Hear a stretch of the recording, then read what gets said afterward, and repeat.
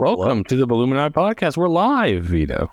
It's been a while. And you know what? The last time Seth and Vito were live together by themselves was Elena Chaneke's very first game. Why do I remember that? Because we had a heck of a time trying to remember how to pronounce her name.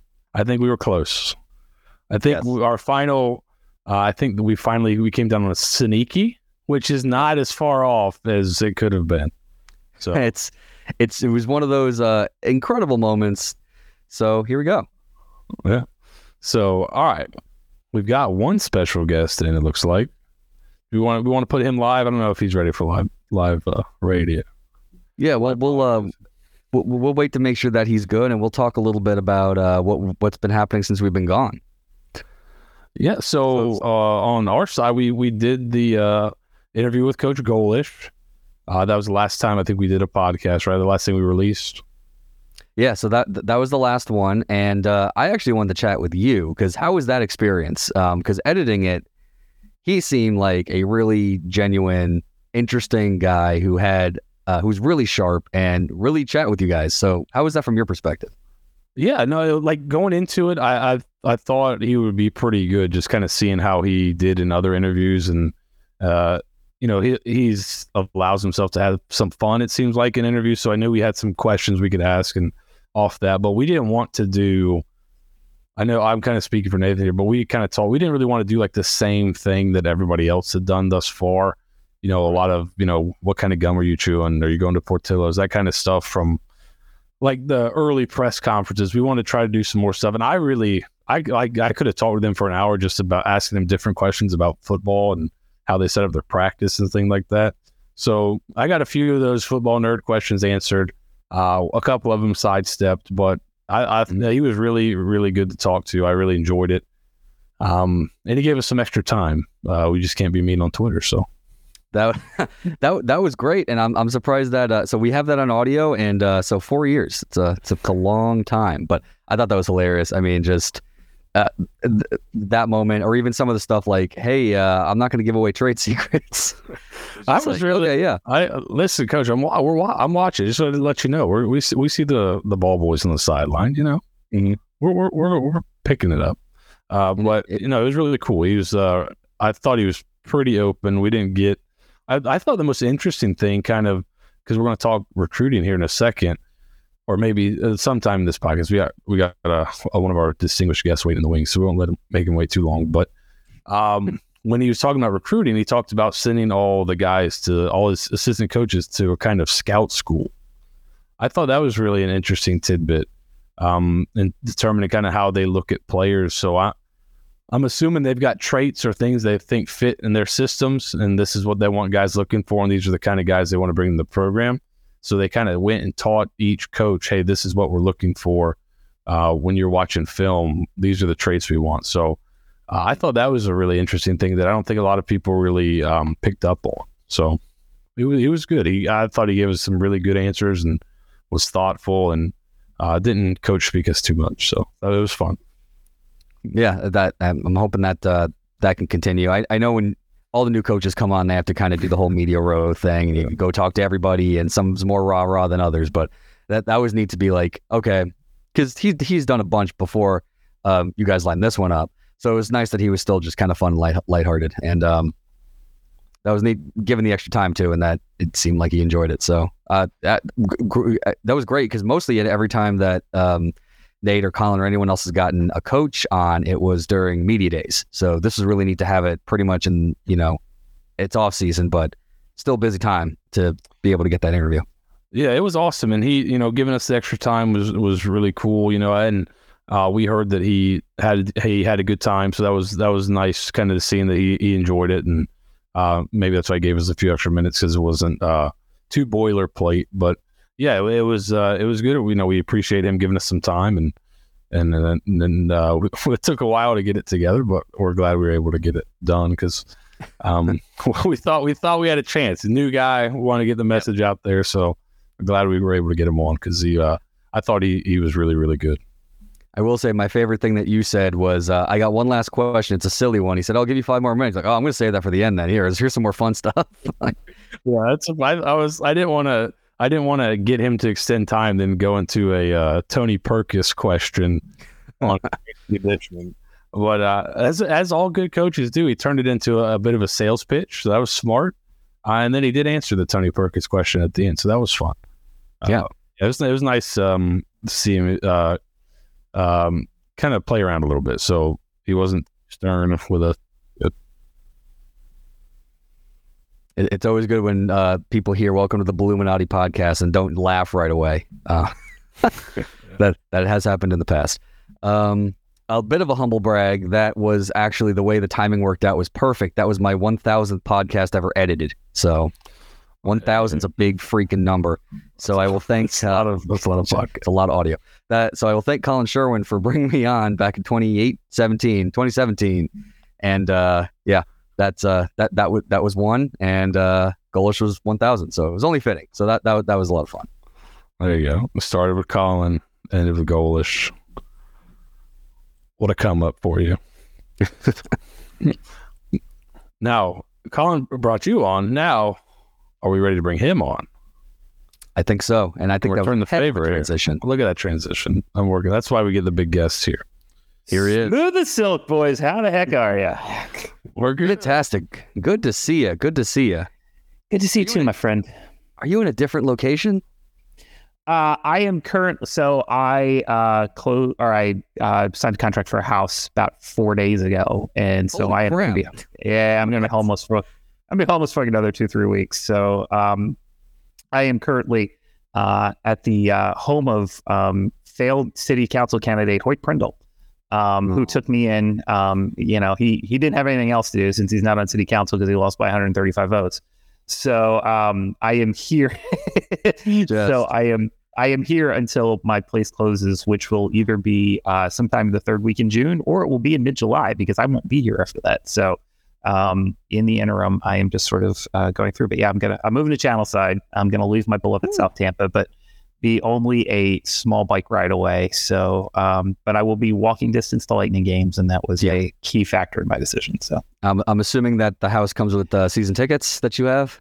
Yes, exactly. Or I'm just going to call everybody I know who works for the Lightning and just annoy them way more than I already do in looking for freebies and whatever else, because I bought a condo when I'm poor. Excellent. Well, congratulations. That is breaking news.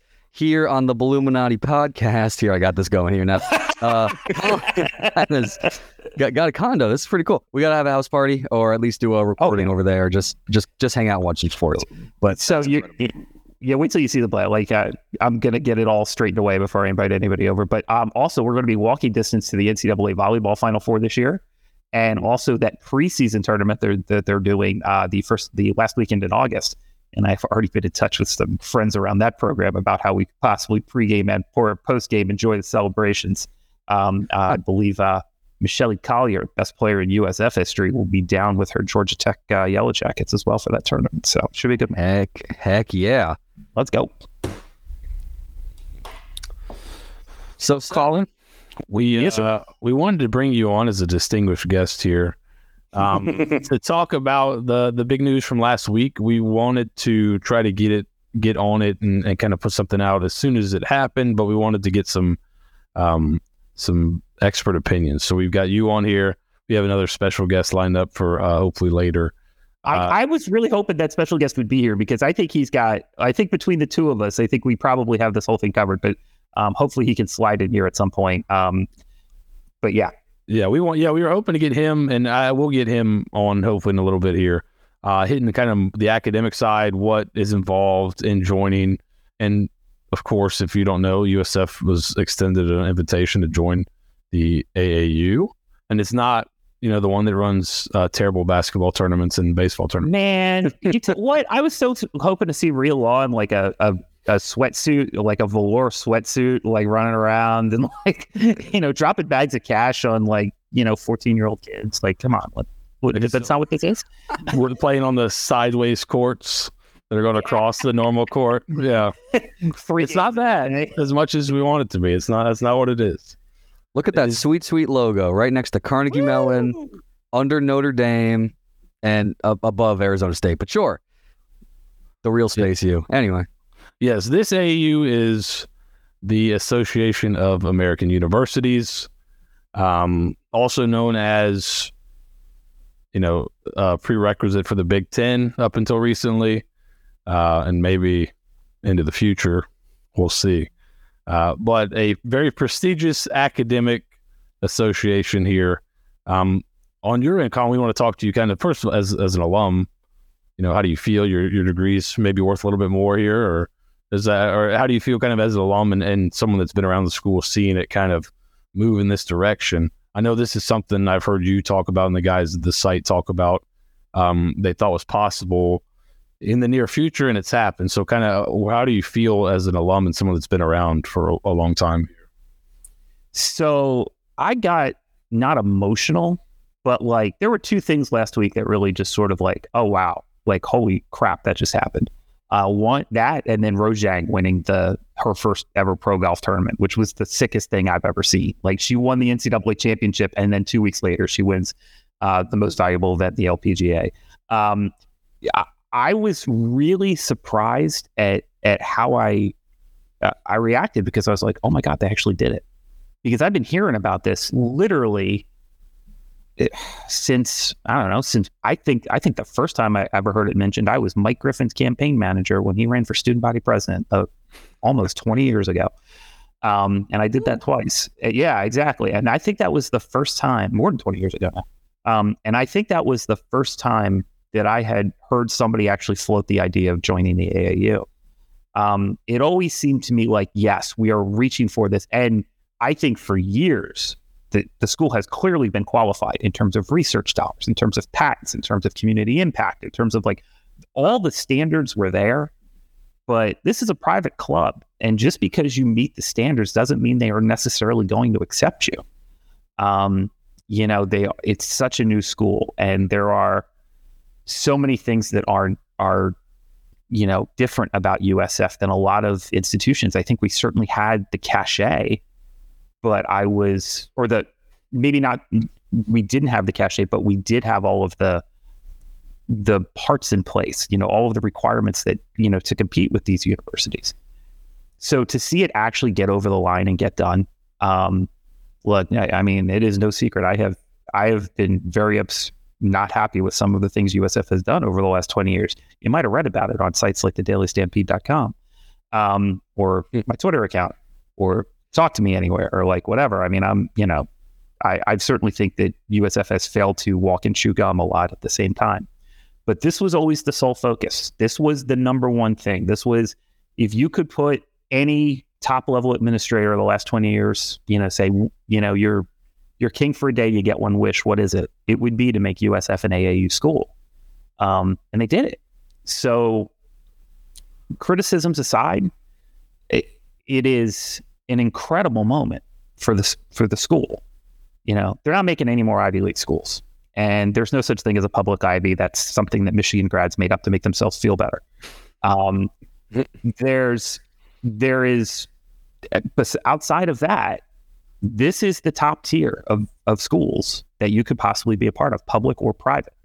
These are the schools that make a difference in terms of higher education. They are the ones who set policy. They are the ones that change the world. And so for USF to get into that tier and to that level, you got to give Judy Kendrick a lot of credit here. Like, I mean, she wasn't the one who got them over the line, but a lot of this will be a part of her legacy, even though she's been gone for a couple of years. You got to give some credit to Ralph Wilcox, who's not there anymore either. Like, they held the academic line on a lot of things. They continued to invest. While I think they could have done some other things in addition to this differently, this was the goal, and they got there. And that's a massive, massive accomplishment. And now, like, your degree is worth more today than it was a week ago. 100%. As someone who works at the university too, there was a big old party that happened on Friday. This came out of nowhere too. I mean, I'm not going to say I'm an insider of any sense, just based on where I work on that side of campus. But it's one of those things where I thought we were years down the road. I thought this was still a slow play that was still on the road to happening, and to have this major announcement, just pretty much hearing, hey, there's going to be a big news at noon, and it's like, okay, what's this going to be? And then that came out of nowhere. I didn't hear anybody else kind of float it that, hey, this is a possibility. And I don't, pretty much over the past 5 years, they have done so much in the academic space than the previous 2025, but it all had to lay the groundwork. And you start seeing that all the pieces started settling in. And now you can add that to, you know, the rising U.S. News and World Report rankings and all the research dollars coming in, what the, you know, Morrison and Moffitt's doing. It's just like, it's a USF's turning into a big university in this space and in the city. Baby's all grown up. I'm I still can't believe it. And like, you know, I had heard about this for so long. And by the way, like you, Vito, like, you know, we talk to a lot of people at the university every day. I had no clue. I didn't know it was this close. I didn't know they were on the precipice. I don't know how this process even played out. I haven't really talked to anybody about like, you know, well, when did you know, or, you know, was there any sort of like last minute wrangling or anything that happened here? I think what's really interesting too is that Arizona State is another one of these schools. Arizona State, I think, is the second or third largest university in the country in terms of student population. If you work at Starbucks, any Starbucks in the country, and you have, I believe you for like at least a half-time, or if you work a certain number of hours a week, you can get an undergraduate degree for free from Arizona State. And it is certainly known as a school that has a, what's fair to say, hearty reputation. Possibly like one of the big, great party schools in the history of like the world. And the fact that like they took them, I think is a testament to the changing dynamics of higher education, that large public institutions in major media markets in major metropolitan areas, that's the future of higher education in this country. And that's certainly what USF is. So I thought the inclusion of two schools in that sort of same, you know, realm, I think USF's probably a little bit further along. Academically, I think Arizona State certainly has a little bit more history and tradition and probably has, you know, some better like community ties, but to their area, although they are certainly like a global enterprise at this point as well. And I think that's where USF's got to go. So this is just, I can't, to me, the two biggest days in the history of the institution, at least since I've been there, were the day of the Big East announcement and the AAU. Well, you can technically get kicked out of the AAU. Ask Nebraska, because it does happen. Whoops. But it doesn't happen very often. And so I think this is something that will be permanent and definitely fits with the university's mission, much more so. But like, I see that list of schools and I go, oh my God, really? Like, first of all, I'd never get in now. I don't know about you guys. I could never get into USF now. There's no way. Yeah. And that's tough. To see us on that list is like, man, you know what? They screwed up a lot of stuff. They screwed up the Big East. They screwed up football. They didn't invest. They, you know, failed a lot of things 7 ways from Sunday, but man, they got the big one right, and you can't take it away. It's really amazing accomplishment. Yeah. First John Rahm wins the Masters, and now they get the Arizona State's having a year. Yeah, pretty good. They fire Herm. You know, if you still have Herm, you can get in the AAU. That was the last. With Herm. That was the last push. Get rid of Herm. Like you're in. That was the last. What's interesting is going back and looking at, you know, kind of how often membership is grown there. It's not like every year they're adding somebody.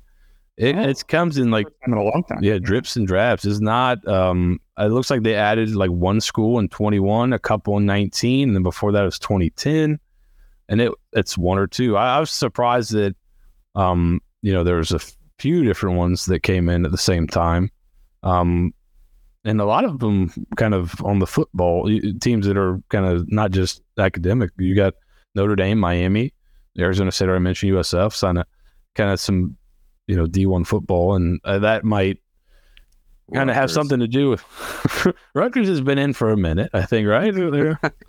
Yeah. So I had more than one person, because I sent out a tweet about, hey, Big Ten, if you like warm weather like USC and UCLA, we have a couple of places that are closer now that are AAU and eligible, and very much looking for a new conference help.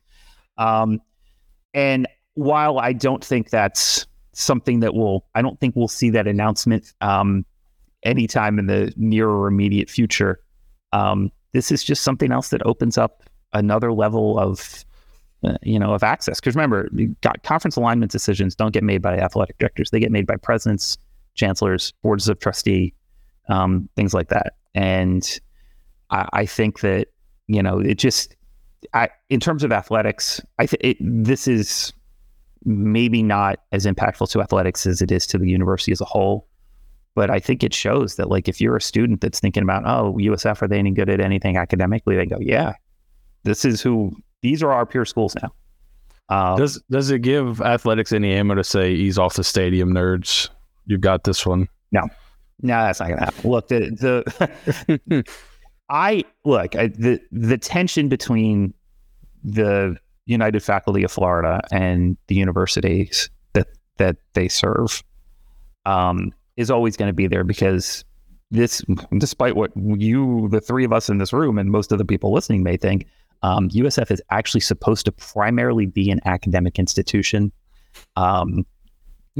Unfortunately, I wish that wasn't the case. I wish we could just, put all the money in baseball, and tennis and golf and volleyball and all of, these sports that I really care about. But unfortunately, that doesn't really fit like the whole mission thing deal. So I don't think, I know, right? But I don't think the stadium reluctance of the faculty will change. And I think that's probably fair, considering that they're 10 years under threat right now by the state. So it's not going to be a one for you, one for me situation here. No, there's some, basically there's some language in some bills that passed in the last legislature that really limits some of the things that can be explored academically statewide. They might get thrown out in court. Some of them have already been thrown out in court previously. These might as well. But it's not a great time to be like a tenure track professor at any institution in Florida, not just USF. In fact, if any of them, I think USF would probably be the number one you'd want to go to. It's not like Ben Sass got the presidency of the University of Florida because he's such a proponent of academic freedom. So if you're going to go anywhere as a professor in the state of Florida, you'd probably want to come here over any state school. How do you think this? You kind of touched on it briefly. It seems like for the longest time, the thought with realignment and maybe moving to a Power 5 conference has always been kind of ACC centric, right? A bunch of people have heard from a bunch of different people. It's not just kind of one person putting it out. It seems to be a lot of guys have heard from a lot of different people that ACC is a possibility in the future. Obviously, things need to happen, right? It's very contingent on, I'm sure, on some on the field performance would probably be helpful. And then the stadium, I'm sure, is helpful. But now, as you mentioned, the Big Ten is kind of notorious for looking at schools with AAU. Does this open them up as a small, albeit a very small possibility, or do you think that's kind of Miami kind of get it in? Is it basically going to be, if you do have a chance, it's going to be you're racing against Miami's grant of rights coming up in the ACC, and maybe you take their spot in the ACC? Is that, or do you think those two are distinctly linked, Miami and USF? I look on this, grain of sand of a chance. Yeah, I would say we probably more linked to Miami than not. But remember, Miami is one of those 7 schools in the ACC that's trying to wriggle out now because of revenue reasons. It seems to be by Florida State, and Clemson seem to be leading the revolt there. I thought Miami would be a Big Ten fit if they were AAU. Yeah, they are. Yeah, no, they certainly are. I mean, I think a lot of it is the oceanic research that they do there. I believe that is the big. They have a huge medical complex as well, of course, but I think a lot of it is their hard sciences is part of it, is a lot of the reason why they got this. But I mean, if you're trying to carry the Florida market, Yeah, I mean, this is something that would be considered. But like, look, if the ACC drops down, if let's say those 7 schools split off and they find a way out of the grant of rights, which I don't think they ever could, but I think appears to be written in cement. And yeah, it's up there with the Rays lease in terms of like the great contracts in the history of the world. Maybe like the prenup in the War of the Roses, the Rays 30-year lease, and then like the ACC grant of rights. I think it's like those 3. Yeah. Like, I think,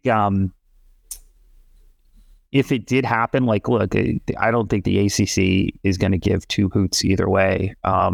Louisville doesn't, Louisville was a glorified junior college basically when they got accepted to the ACC. They've improved academically since then, but, they'd come for UCF ahead of us right now. Yeah. More student population, better attendance. I think they would, if they had their druthers and they had to pick one, and both are of equal ability to get free. Although I would assume that I don't know the deal, but I would assume UCF signed over a decent amount of their rights and or are locked into some kind of long-term contract now.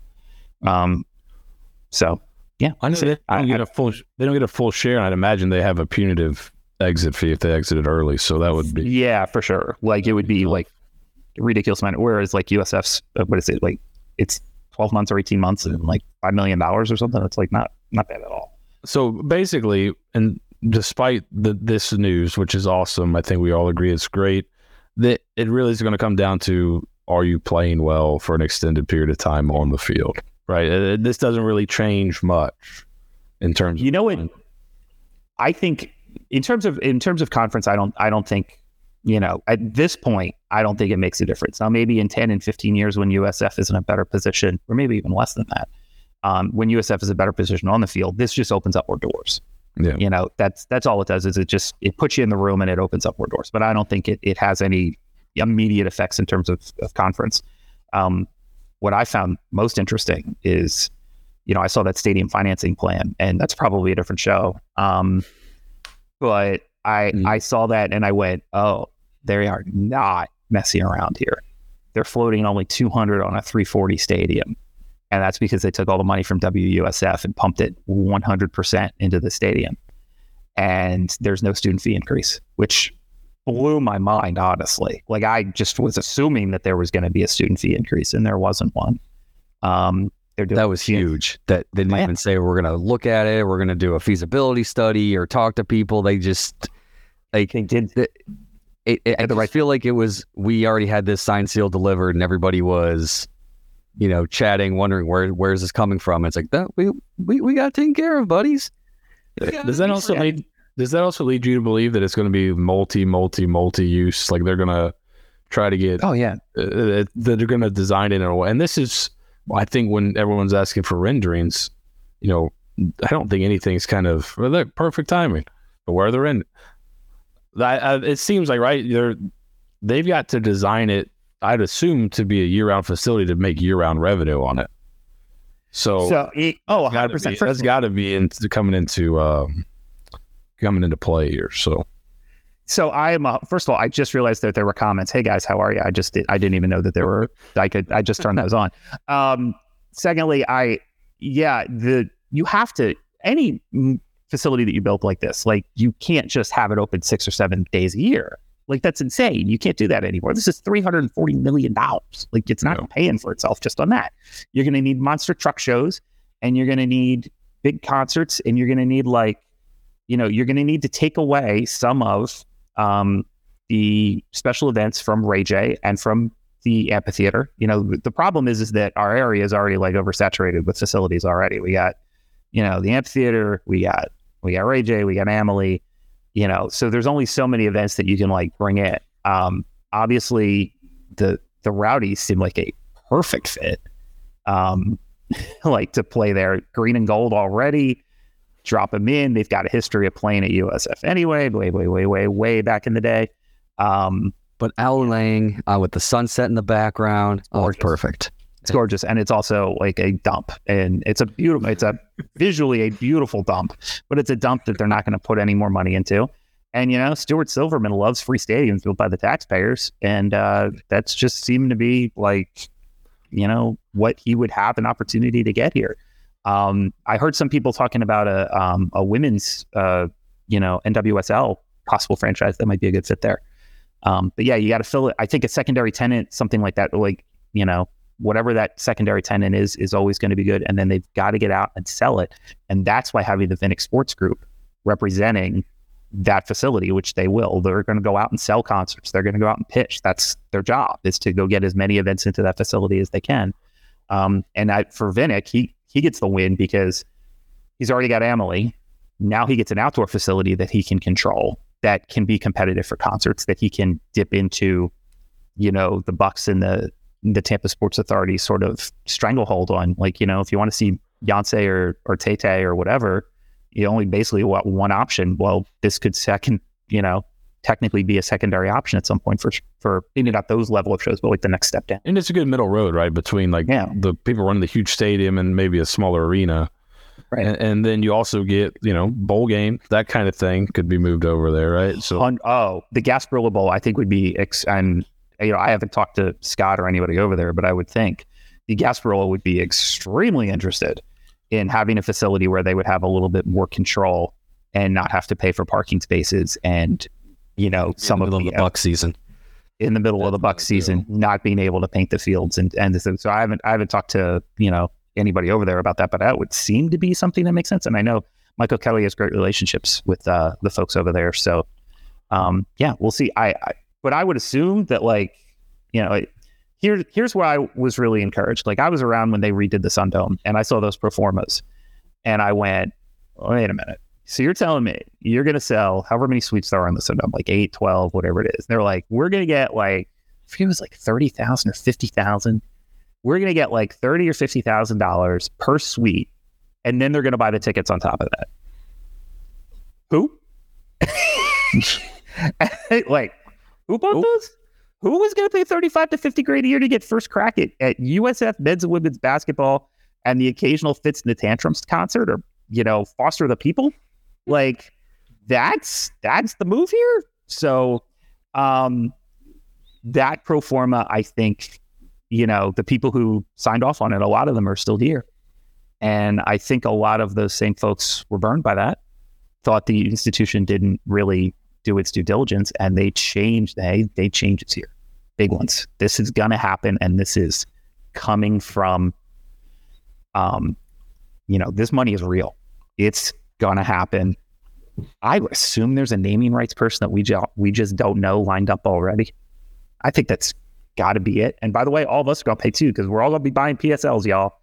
Start saving your nickels and dimes now. They can tell you to buy season tickets so you can get in on the no. I mean, go buy season tickets, whatever. But the big thing is that you're going to get hit up for a PSL.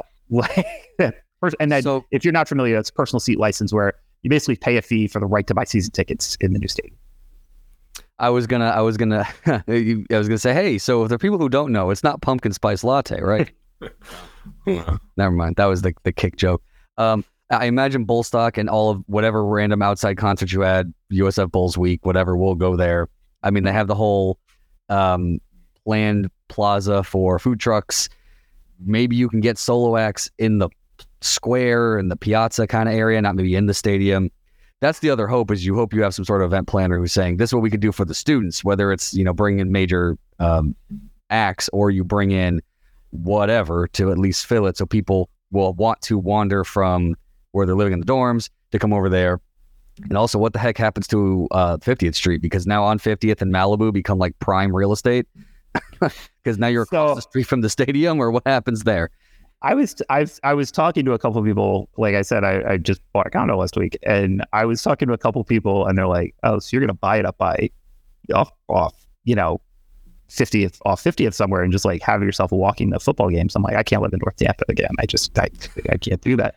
But if I was, yeah, and like there's some old fogies that are already trying to find I don't know if you're familiar with old school FSU. They're basically, these old guys bought a frat house at FSU, and they just use it on game days and basically for like a couple other events throughout the year. But they bring their families, they go. It's like several hundred guys. They set up like a 501c3 for this place, and you just go. You get a wristband, you tailgate, you pregame, you postgame, everything's done, and it's all taken care of for you. And I know there are a couple people who are extremely interested in possibly finding some sort of real estate slice like that by the new USF stadium, and then making that sort of like having like old school FSU sort of be a model for what they want to do as well.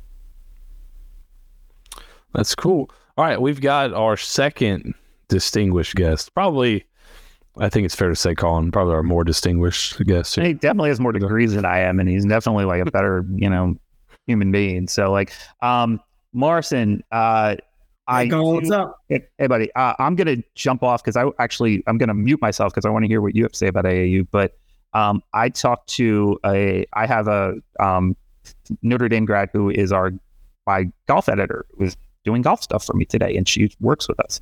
And she was like, AAU, hey, that sounds great. What is that? So why is this not as big a deal to the Notre Dame folk as it has been to every USF person who is like sending out memes of like, Leonardo DiCaprio with this, pinky finger up in the air. Ooh, wow, wow, nuts. All right. So I think it's about institutional goals and the projection of where you want to go. So with Notre Dame, for a long time, their mission was undergraduate, almost purely focused on undergraduate education. People were asking, well, why aren't many Big East schools in the AAU? They're mostly private schools. They don't really have much in terms of research funds that come from the National Science Foundation or from the National Institute of Health. They focus very much on the undergraduate educational goal. And the AAU has a lot to do, not just with your educational mission, but with your research objectives. So Notre Dame, if you look at the U.S. News and World Report rankings, they've been in the top 20 for as long as I can remember. And that's been a big thing with how the undergraduate community works.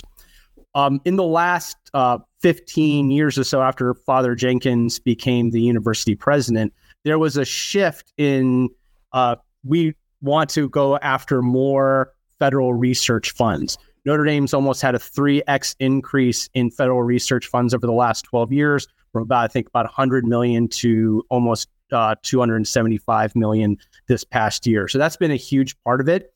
And the issue is Notre Dame's still kind of been around, anywhere between 17 to 20 in those rankings. So Notre Dame's had like this international branding already. Whereas with the USF, what this demonstrates is a growth in both our undergraduate mission as well as our research. So this is a demonstration that we are coming up in the overall rankings. Notre Dame was founded in 1842, USF 1956.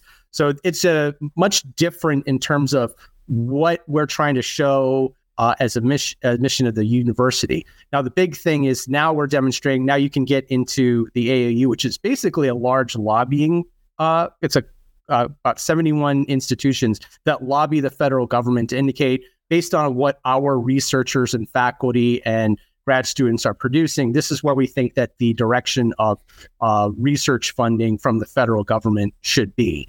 And so now USF being a part of that and Notre Dame being a part of that, we now have a seat at that table where I missed a lot of, I'm sure you talked a lot about the Big Ten really focuses on AAU membership.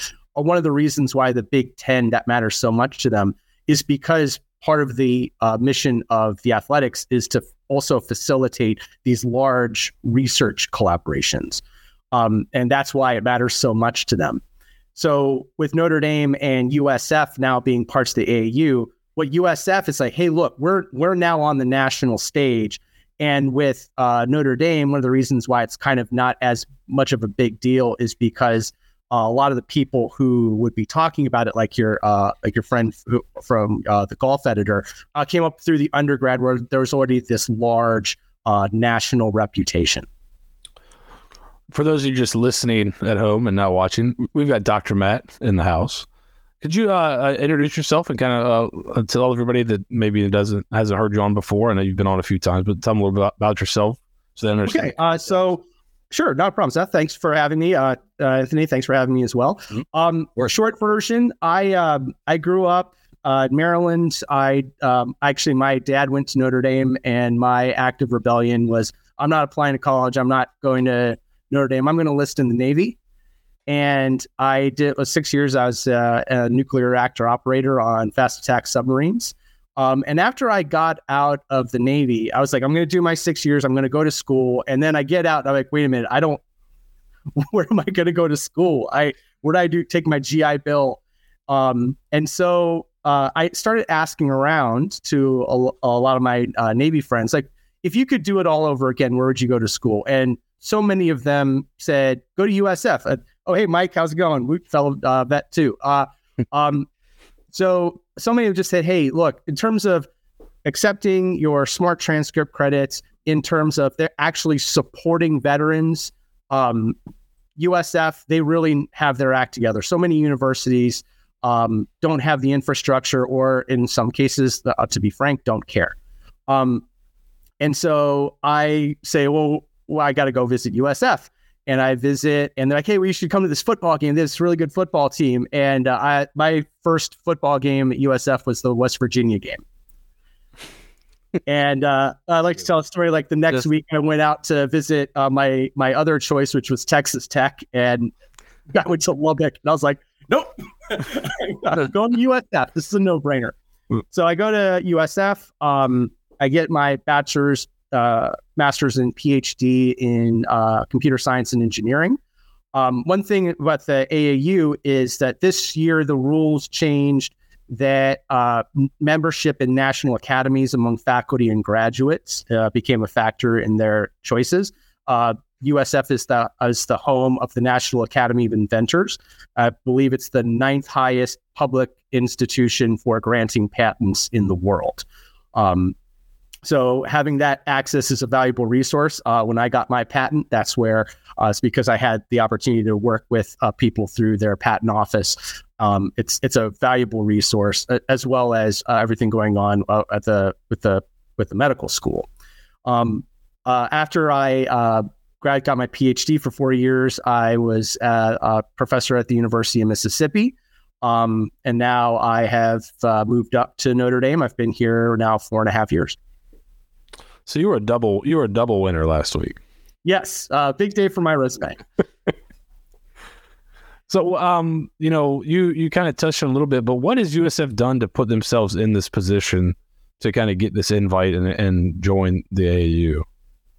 Right. So there are several different indicators that are used to get into the AAU. So for the first one, you have competitively funded federal research support. So that's going through the National Science Foundation, the USDA, going through the NIH.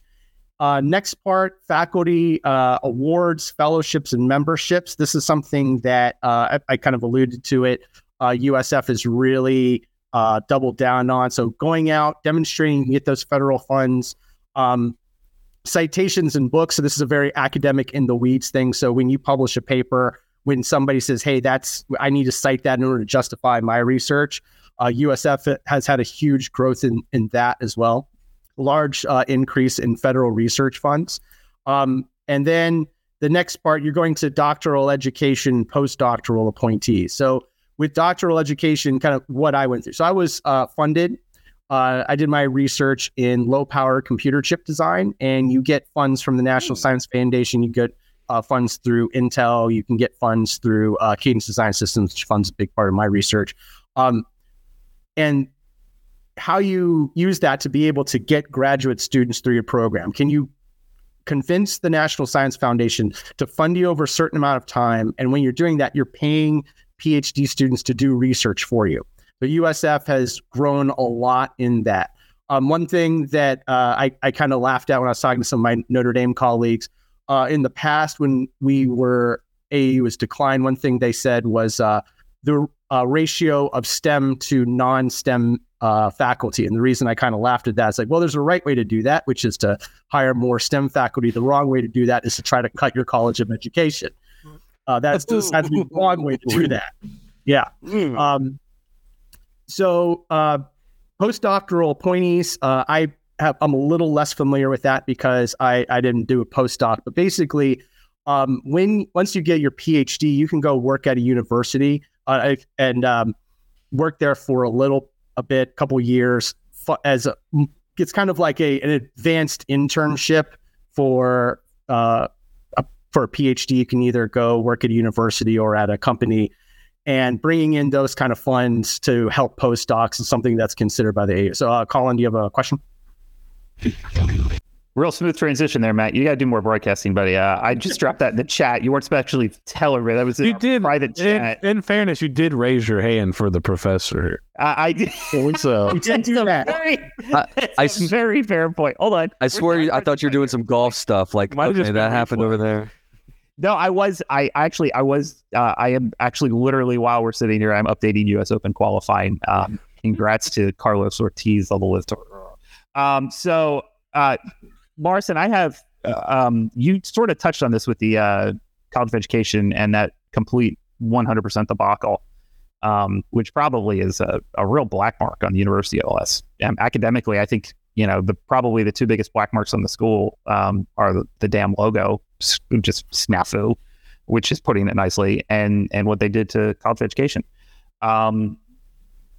This is a sports podcast. This is not meant to be political, but everything is politics in some extent, especially at a public institution. Only one school that I'm aware of has been kicked out of the AAU, and that was Nebraska, for that same reason about STEM research as opposed to non. And they had research dollars, but it was like in agriculture, and it was like in other things that weren't as relevant, and so they were removed. There are certainly things happening in Florida education right now that are, suffice it to say, controversial. Things like tenure protection matter to organizations like the AAU. I'm not saying USF's going to get kicked out or anything like that, but what will USF have to do to come into line and balance that, the most recent legislation that's passed in the state of Florida with, the principles and ideals of the AAU? So I will lead off by saying that since I'm not an AAU insider, I don't want to speculate too much. I don't want to misspeak about the state of politics or how that ties in. My first instinct is to say the fact that they brought in two Florida universities, one public USF and one private Miami, speaks to the fact that there is some confidence in the AAU in the long-term viability of the institutions. There's only 71 members, which means they don't take admission lightly. So that tells me that they believe that USF and Miami are on the right trajectory. They're bringing in the right research dollars. They're hiring the correct people. And that as of right now, it's not so much of an issue that it would possibly cause the AAU membership to be withdrawn. In order to do that, there has to be a majority vote. There have been 4 universities that have left willingly, but they knew a majority vote was coming, or at least it's highly alluded to. The only university that's actually been voted out was Nebraska-Lincoln. It would be wildly embarrassing if you bring in USF and Miami and then 4 years later have to vote them out because of things that happened that were completely out of their control. And Florida's as well. So you have 3 from the state of Florida. Oh, yes. If it was, in UF, exactly. So if you had to vote three schools out from the same state that also are bringing in competitive research funds, I think that's an issue. I think if you, and I'll try to I'm going to be as vague as possible here. If you were a state that had very serious problems trying to retain tenure track faculty because of politics, that would make it harder for you to attract, get membership into the AAU. It also doesn't actually matter to those institutions. We kind of alluded to the Big East. I think they're more focused on undergraduate research. Their membership as private universities. I think AAU membership isn't quite a goal. I will say that as of right now, I wouldn't be worried too much, but it's something to keep an eye on in the event that suddenly something horrific happens. The unknown unknowns, it's kind of like, well, why how is USF positioning themselves in terms of conference membership as the results of the on-campus stadium, the IPF, and the AAU. It's positioning yourself for unknowns. There's all kinds of things that could happen with the Big 12 and the ACC. Something happens nobody anticipates. We're now looking like a university that has its act together more than we did even 4 or 5 years ago. So to wrap up my very long professorial answer to your question, Collin, I think right now we are okay. I don't see a run on people leaving the university. In fact, the fact that they're getting AAU membership means they're actually attracting professors to the school. But it's something to keep an eye on. But I'm confident that President Law and people like Michael Kelly have their finger on the pulse and can lobby to the state and to the federal government. It's one of the benefits of being an AAU member. We now have a more opportunity to be able to make our voice heard in that and explain that some kind of laws could have very negative consequences. Is getting those kind of new great professors thing, is that going to be maybe like exponential now that the AAU designation is there, or is that something that doesn't really appeal to faculty? Is that like a big deal on that side of the? It does because of better access to research funds, because there are research funds that are primarily available to AAU members. And so if you're a faculty member, and when you're a faculty member and you're building a tenure case, you have to demonstrate 3 things. They break it down by research, teaching, and service activities. And research, as it depends on the institution, you say, all right, based on our status as an institution, we expect you to be able to raise a certain amount of dollars, graduate a certain number of students. And with AAU membership, that expectation may be a little higher, but on the other hand, you have more access to funds. So it becomes you can target certain grants. They're also in a tiebreak. So the NSF career proposal is a perfect example of what I'm about to describe. The NSF career proposal is a 5-year grant that junior tenure track faculty can go for to demonstrate their excellence and potential as a long-term researcher. When the NSF is evaluating who's going to get it that year, you can go for it 3 times, right? And if there's somebody on a 3rd year from an AAU institution and it's a tie break, they're going to go with the person from the AAU institution because they know that they need it to get tenure. Whereas other institutions, they are like, okay, well, we can come up with other ways. We see their potential, but it's that kind of politics that I think it absolutely makes USF more attractive to faculty than before. So it can be a bit of an accelerator. Yes, basically. It's the primary reason why USF wanted to do it. Yeah. Okay. So and this is kind of for both Matt and Collin here, because it seems like the last few years, especially since Michael Kelly got here, then Real Law became the president. There's big old alignment happening throughout the entire university, the system and Tampa campus and across athletics, everywhere else. Is this the most alignment you've seen since you've been in and around the USF, and is in and around USF as a whole? And is this something that you actually see as, we're used to a lot of, I don't want to say disappointment, but so things seem great. Say it with your whole chest, Anthony. Say it with your whole chest. You're a USF grad. Disappointment is in your DNA. You can say it. It's allowed. So is this one of those things where you can go ahead and say everything else that's going on as a fan of the university and athletics, you're seeing the alignment, and then this is kind of like another feather in the cap of where this university is going.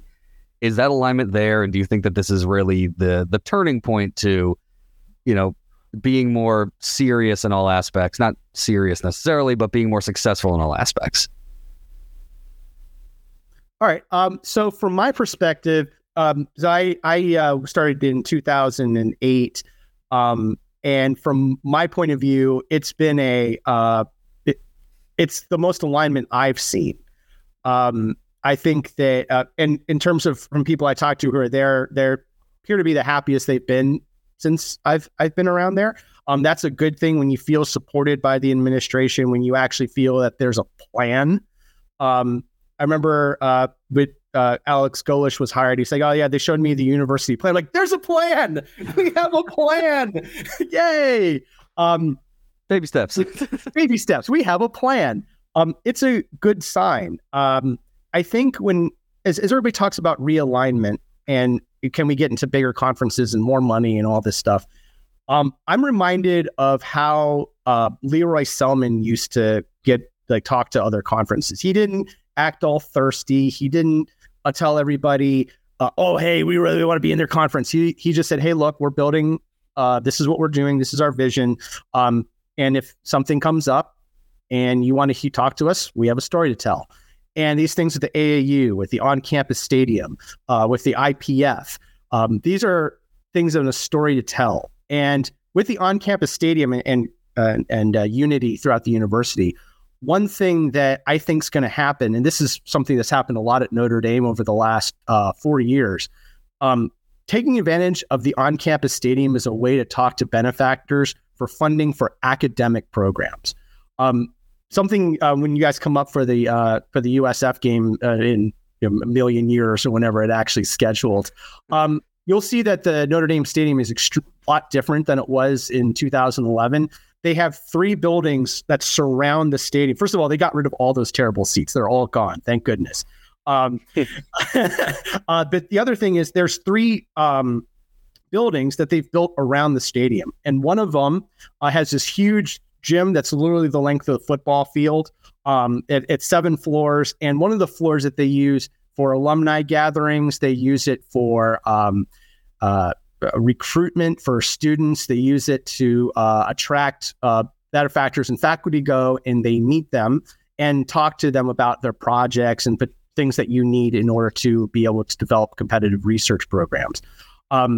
Using that on-campus stadium and those football weekends and other events, concerts, whatever, as opportunities to bring the community together in the ways that USF frankly hasn't had, just because the football stadium's been so far away and a lot of other reasons that we've talked about.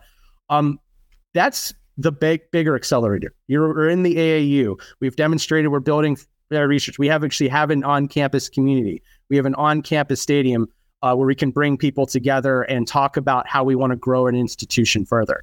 So it's really important. I think that the next steps are getting alignment with the university growth, things like the USF Foundation, USF Alumni Association, being able to show how it is we're going to tell our story and frankly rebuild our relationship with the Tampa and USF alumni communities. I 200% agree, Matt. Every time we do this, we agree on everything. It's not great. It's not exactly Skip and Shannon. So the alignment's better than I've seen it in my entire time here, and I think that's for a couple of reasons. And this is not a dig. I swear to God, it's not. If somebody is the face of the university for 2 decades, and the ground underneath changes so drastically, Tampa has changed so much, academia has changed so much, the mission of the university has changed so much. It's a public institution. It's run by state government, so it is a political entity.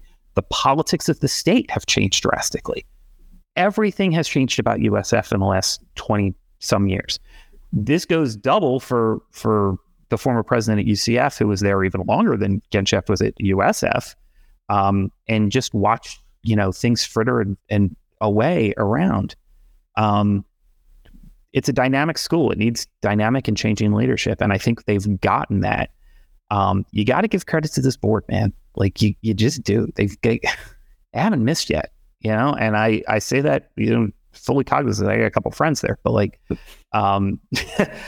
they just haven't missed. And what did we all say? We want a stadium. Got a stadium. Got a plan. It's going to happen. Money's going to be there. They found a way to make it happen. We wanted to get more people involved in athletics at the front door of the university. Well, you got an indoor practice facility now. And you got to win games, and that'll get handled. And I think if we don't win games, I think we're going to see, drastic wholesale changes in a lot of other places. But we're going to, the things are in place now. But the overriding mission of this was getting the AAU. And whether that was catering your incoming freshman classes to U.S. News and World Report criteria, which Matt and I think would both agree is maybe not the best thing in the interest of the institution in the long run. But they said, you know what, the greater good is to cater to that because it'll be better for the institution as a whole. And even if the exact standards that we're trying to adhere to aren't really, ideologically and performance-wise perfect, it'll be better for the school in the long run, and it'll help build the university the way that it needs to be built, and it'll get the community invested. And I think they've done that. So, on the whole, I don't see how anybody can complain. What we always heard about USF was they don't have any money. Oh, they don't have any money. They don't have any money. We found a board that said, we're going to invest. We're going to spend. We're going to do what it takes to get people in. Now, they need to not just invest in athletics. They got to invest on the academic side as well. You can't do one without the other. You can't go reverse Louisville. It's just, that ain't going flying. So you're going to have to find a way to invest. But, and here's the other thing is that I warn about this all the time with my friends down here in I'm not South Tampa right now, but in South Tampa, I discuss this all the time, which is UT's coming, y'all. UT's going to be a D1. I full disclosure, I had heard that UT was already going to announce they're a member of the ASUN conference. Wow. Not football. Ooh. Not football, but they were going to be, y'all. Yeah. UT baseball, UT women's volleyball, UT women's basketball too. I mean, women's basketball, I don't know if they've won a national championship. I know volleyball's won 3. I think baseball's won like 6 or 7, maybe even more. Behemoth. Baseball's a behemoth. They're huge. I mean, Tino Martinez they didn't let Tino Martinez play at USF, so he went to UT. How'd that work out? Good. So, jeez, I know. And here's the other thing, as an aside, USF totally had the opportunity to buy UT's downtown campus in the past. They were like, here, we're very poor right now, and you guys can fulfill the mission of the university. We could have bought Kennedy downtown on the river. In the middle of downtown Tampa. The beautiful buildings. Yeah. The gorgeous buildings. We could have had it all. And then they didn't buy them. They never bought the university mall, and they never bought UT's campus. So UT's coming. And a lot of people on that side of the world are going to invest in UT. And a lot of the money in our region is, South Kennedy. And, USF has to find a way to be competitive and get everyone in the region, not just in North Tampa. They got to get everybody to donate and be a part of the program. I think this is a huge step forward in that direction. The other stuff that I think would really be helpful is kind of out of their control. I think some kind of public transit that would run, that would make it easier to get from, downtown South Tampa to campus, anything would just make it would feel like the region was a little bit more connected. It doesn't matter where you are in Manhattan. You can be a St. John's fan because, you can get there from wherever. That's a little bit more difficult with USF. And so just, but I think they've controlled everything that they can control. And yeah, this is made a lot of mistakes in the past, but I think they're correcting them, and they're correcting them much faster than I thought they would, honestly. It's been nothing but good news pretty much the past couple of years, and we kept waiting for the other shoe to drop, and so far it's all been pretty positive. So I always say this, I still think this is a growth stock, and we're still at the floor, but the thing is this time, they're building it on the right foundation. They're doing things the right way. They're making the correct choices.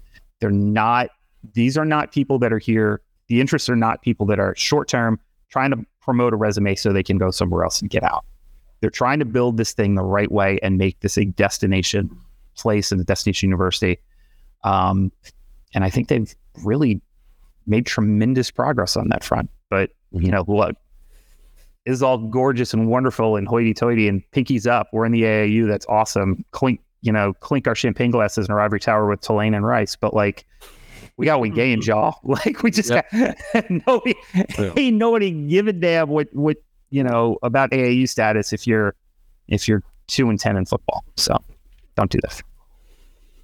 when you got your first game against Western Kentucky. You played Alabama this year. 13-point dog at Western Kentucky. So Directing Sportsbook. I feel like that's low. I don't know. That seems right. That offense is really good, and like you're wholesale changing this whole thing. And I trust Golish, and I like what the staff has put together. But like game one, we're a 13-point underdog. Yeah. That's what I'm saying. Yeah. Oh yeah. We think that might be low. That offense is really good. You think so? You think it should be like 20? I wouldn't hate it if it was. I think 14. I think under 2 touchdowns. They got a new coordinator. I think they might have 2 new coordinators at Western Kentucky. But I actually didn't hear that part. The quarterback. Once Austin Reed came back, it was just like, okay, guy threw 4,000 yards last year, just like casually. They got still the worst defense. And I mean, again, I don't anticipate that to continue to happen, but generally it takes a little bit of time outside of game one. You're not going to just flip the switch, but who knows? Yeah, that's one thing I was hoping to get more. That's one thing I was hoping to get down with Golish a little. He gave us a little bit on it, but is he just basically going USC where he's just gonna, hey, we know we're bad on defense, just try to take the ball away as much as possible. I don't care if you give up a bunch of explosive plays. If we can just keep winning the turnover battle every game, then we have a chance to win if our offense is good. So I think that's the way he's going. Here's the other, totally off topic for what we were discussing, but if I'm Golish or if I'm MK or if I'm Will Weatherford, I would go to Golish and be like, all right, look, we're not going to judge you on 23. If whatever happens in the Alabama game, that's our fault. We scheduled it our bad. Sorry about that. And in 24, you got to show a little bit of improvement by 24, especially with the portal now. Things can change, but you can turn over a roster better in college football than you ever could before. But you need to be good in 25. That needs to be the standard because you got to sell season tickets for the new crib in 2026.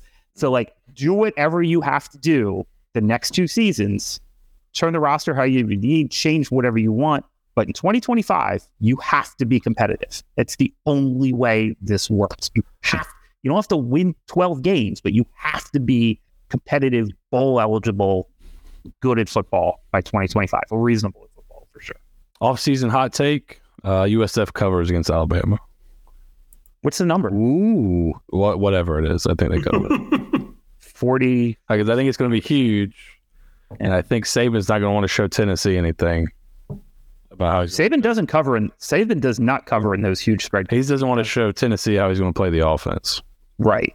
Yeah, so he does not cover. I don't think he'd use it as a lab. I think he'd just say, we can go out and grind out a win. We don't need to show anything. So yeah, that's a Florida recruiting trip for them, right? Yeah, I think so. Yeah. Mm-hmm. And we're going to go this twice. He does. We got to look at the Tennessee offense. So I will be at one of those because I would love to go to Tuscaloosa. So I did want to. You mentioned there's 71 AAU universities or schools.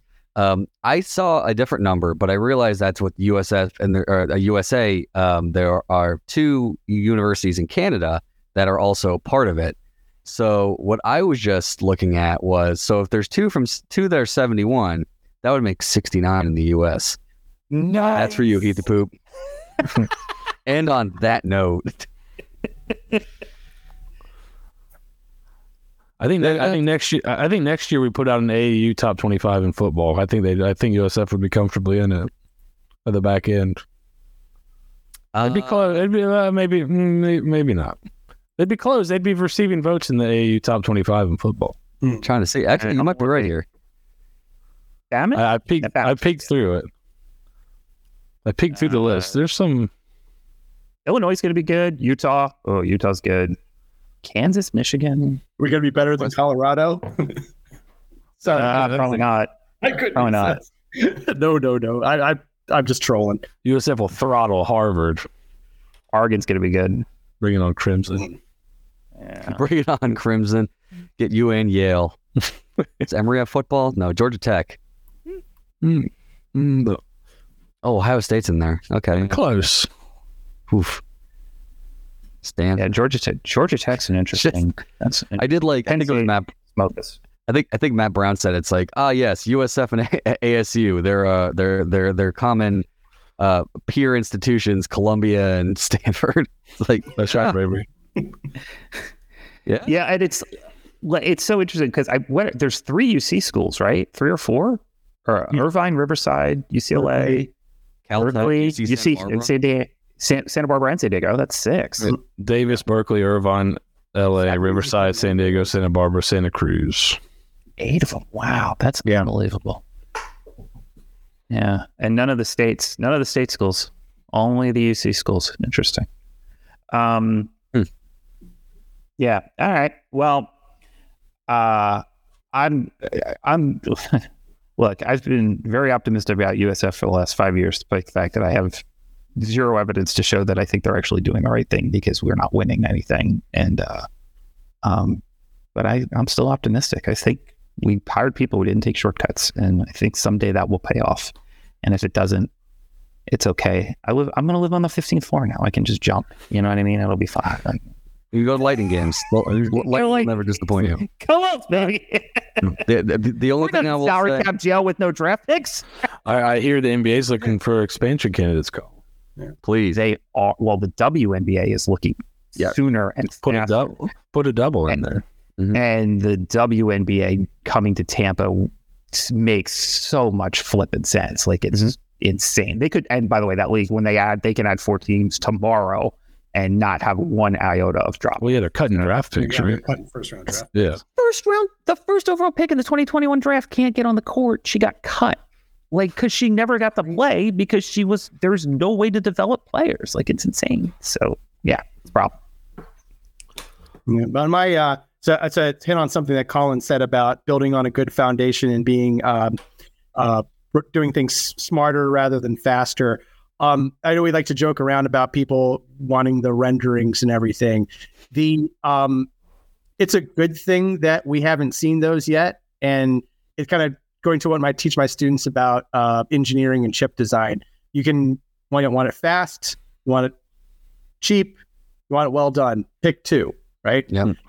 If you want the renderings faster, you're either going to need to increase the cost or you're going to degrade the quality. And everything else with the way that USF's going, it's a good thing that we're not trying to go all out to get into the ACC, tomorrow, because that's not the right way to go about things. It's better that we aim for 5, 6, 7, even longer years out. Michael Kelly said it somewhere. He's just, hey, let's take this opportunity. Let's build some good teams. Let's win on the field. Let's use this as a community builder. And then when the time's right, the time is right. And I think that to Anthony's question, I just think that we're doing things smart, and which is nice. I have not always been a person. You guys know my opinion on the Bulls logo snafu but I helped get that killed. You went very far at helping get that killed, sir. Just so you me and Charlie Strong probably deserve names in the Ring of Honor for that. That everybody can critique Charlie Strong all they want. He practically threw his body in front of that. But yeah, I just think that incredible. It's we're doing things right. Be patient, and things will come around. And if we don't get into the Big 12 or the ACC, but we build a really good thing where we are, that's also good. I think that we should focus right. The university, we've got the right leadership. They're doing things the right way, and I'm happy about that. Yeah, and like Collin said earlier, I think the ideal thing would to be peaking as this new stadium opens. So you have a very good team in conjunction with a lot of excitement around a new facility. And I think that would propel you further in any realignment discussion than just kind of renderings and things like that. Mm-hmm. So speaking of renderings, I was one of those that got invited to those focus groups that they were doing with the architect and the builder. And I know a bunch of people were talking about it and on Facebook, and I knew a couple of the people that were in my group already. What really impressed, and by the way, Michael Kelly was there, the new president of the USF Foundation, or the development director of the university, whose name just escapes me right now. He was there. Bill McCausland from the Alumni Association was there. So they had a lot of people who they brought in, and what impressed me was two things. One, not only that they did it and that they brought in a very diverse group, and they did multiple sessions with a lot of different people, because I know a lot of different people got brought into one. But the other thing was they asked the right questions, they were open-ended. It's sometimes in a thing like that, like I feel like when we did the logo, they did focus groups like this as well, I'm sure. It was much more like, don't you love this? Isn't this great? Won't you think that this is how we should, ambition over tradition is what we should really brand our university as? And it's almost like push polling, whereas this was very open and what do you guys want to see? And, I think all of us to a person said game day atmosphere is the number one most important thing. We can work around the rest. We can work around shade. Yeah, we're going to have some luxuries because our fan base is, used to the accoutrement of Ray J. And yeah, our donors need some leather chairbacks and they're going to need some shade and, some things like that. But like the students can sit on spiked metal benches. That's fine. Because they should be standing up at football games anyway. And the students even agreed with that were in my session. Even they were like, yeah, we don't need any of that stuff. And I was super duper impressed. And they're working with HOK Populous. I think they dropped the HOK a while ago, but it's Populous, who built like literally every stadium you love. They built all of them, from Camden Yards all the way forward, Pac Bell, or AT&T Park now. Everything you've ever loved, in a stadium you've gone, it's really freaking awesome. They built it. And so they're working with the right people too. And to get that group in here, I think they're going to do it right. But, look at me, the optimist, the raging optimist about the University of South Florida. Go figure. Yeah, that's the shocking part right now. That leads me to believe that good things are about to happen, and we were seeing it. So I mean, I'm looking forward to that. I'm looking forward to the way this process works and like being across nearby campus. Curious how this whole thing from that first shovel in the ground to what ends up being. Interested to how this plays out. And actually, DA Mike from PA, 215 Forever. Somebody did ask about a live bull and a statue of bull in my group. And I think it's something that they're considering. A live bull just has massive implications. I know they can do it at Colorado with like livestock, but there are other things that you just got to build around there. And I don't think that that's going to happen anytime soon. And especially like in an environment now where like we're a little nicer to animals than we used to be, like the Sooner Schooner and Mike the Tiger being on the cage at the sidelines at LSU gets like protested a lot. Like maybe we should just like leave the live animals out of it. But we'll see. I may trade lives with Mike right now. He's got a pretty good in that enclosure. But all right, I think it's pretty good stuff.